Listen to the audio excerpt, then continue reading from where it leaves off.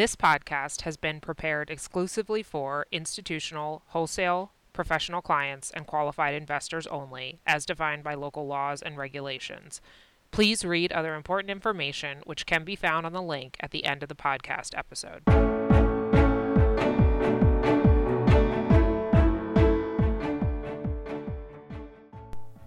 Good morning, this is Michael Semblist with the Mid-May Eye on the Market podcast. Around a month ago, I wrote in one of the notes that the U.S. might start reopening in the middle of May due to declining infection rates. And that prediction turned out only to be half right, because while states representing almost half of U.S. GDP have announced reopening plans, the U.S. still has one of the highest COVID infection run rates in the world, and one that is declining only very slowly and has not decline more sharply like we've seen in other regions such as Europe. And given the ample evidence of heightened mortality risk for the elderly, we're at a moment now where the risk of greater generational sacrifice is about to rise. We are going to be tracking both the virus consequences of state reopening and also the consumer spending impact of state reopening, drawing in part from information we're building out from our colleagues at Chase Card Services. We want to be able to really get an assessment for what reopening means, because in different states it may mean different things, and rather than just adding up the GDP of the reopened states, I think we need to take a pretty close look at what the responses are and what the elasticity of different categories of spending are to a reopening.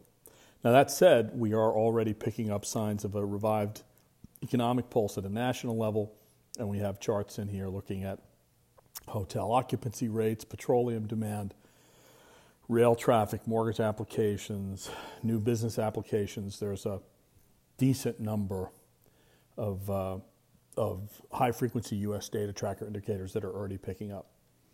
One of the factors that is presumably going into these decisions to reopen is, are there any treatments that can be used on a prophylactic basis for healthcare workers or for sick patients? The news continues to be pretty slow.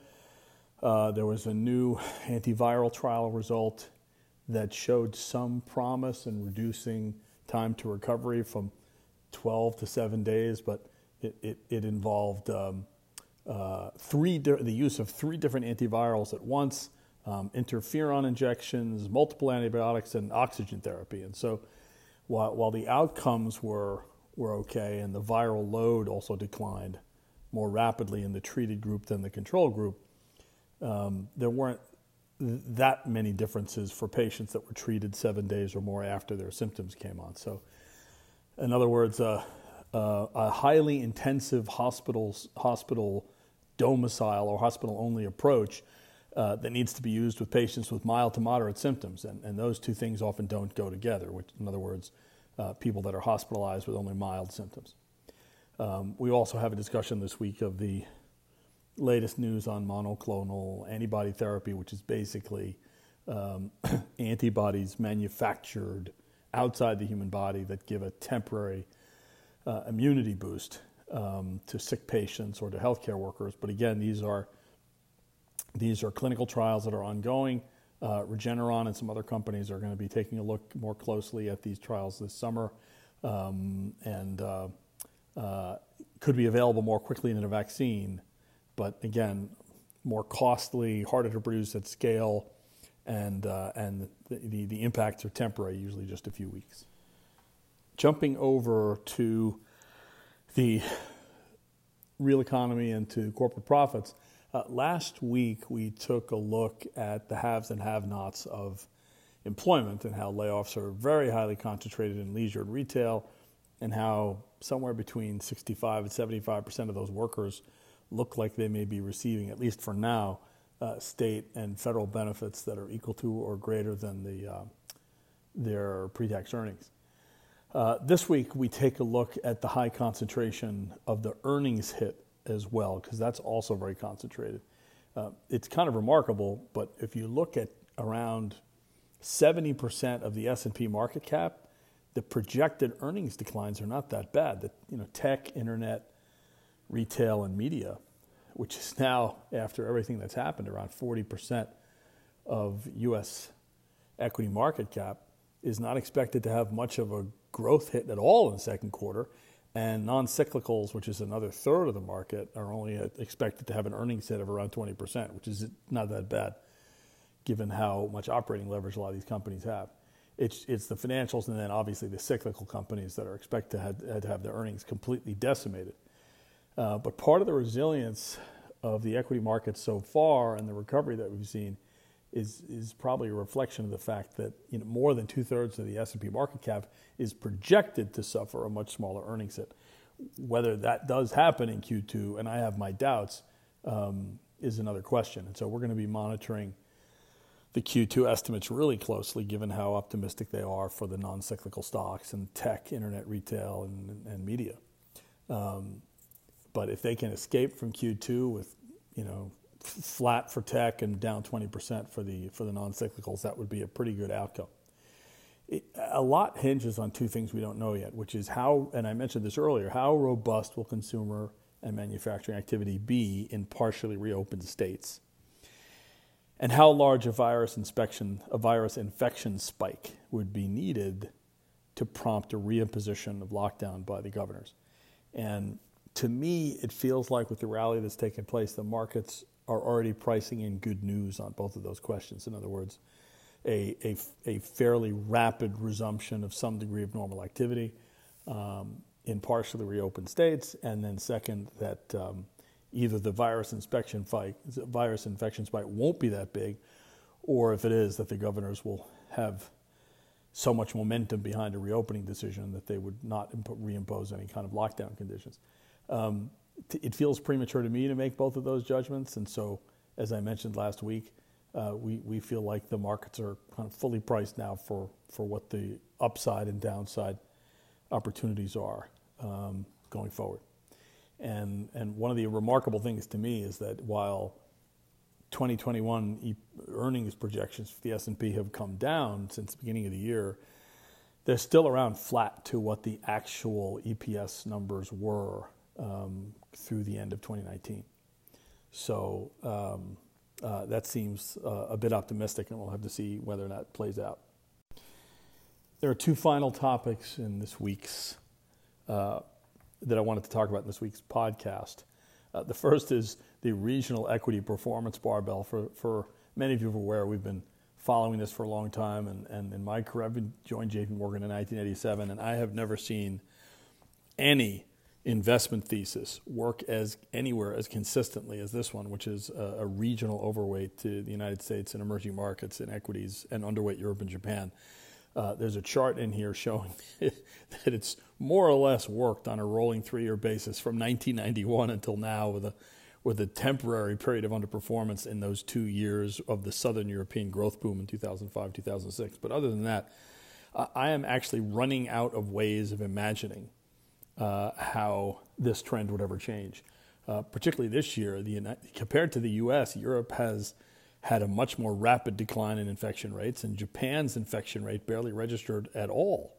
And yet, Europe and Japanese equities are once again underperforming the U.S. and emerging markets.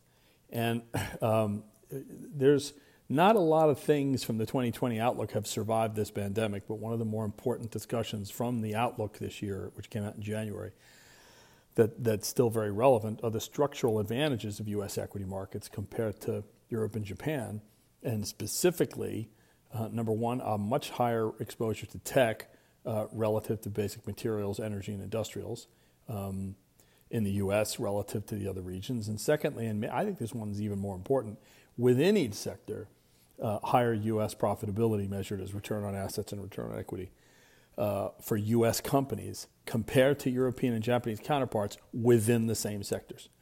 So if the United States is generally comprised of stocks tilted more towards high growth sectors, and within each sector they end up being more profitable than counterparts elsewhere, that's a really strong structural advantage for U.S. equities.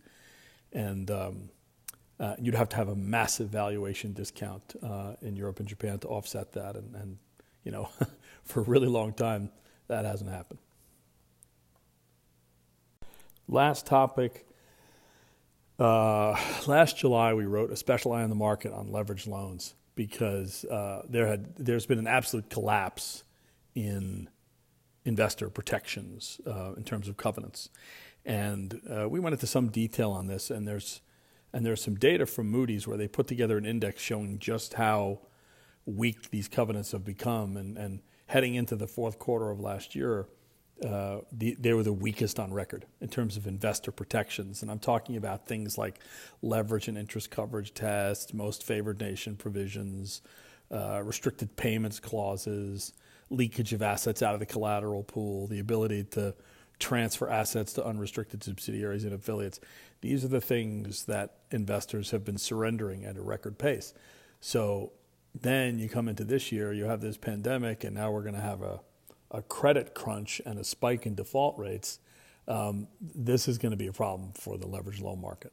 Now, it already was, right? And almost mirroring exactly what the price action was in 2009, you had almost an immediate upfront 30% decline in leveraged loans in March, and which is almost the same thing that happened in March 2009. And in March 2009, there was a pretty quick V-shaped recovery. I think it's going to be a little bit harder this time, given the erosion of creditor protections and the problems in terms of lockdown, and particularly in the states where it's prolonged, that it's going to have on cash flow. So, to me, after this recovery, the leveraged loan market's recovered around half of what it lost. To me, it seems like a pretty decent time to think about shifting out of some of these leveraged loan exposures and taking a closer look at distressed debt, given the expected surge in non-performing loans and other distressed assets as we head into the summer and fall of 2020. So there's more information on that in the Eye on the Market that's coming out this week. Take a close look. We also have a list of some topics that you might have missed.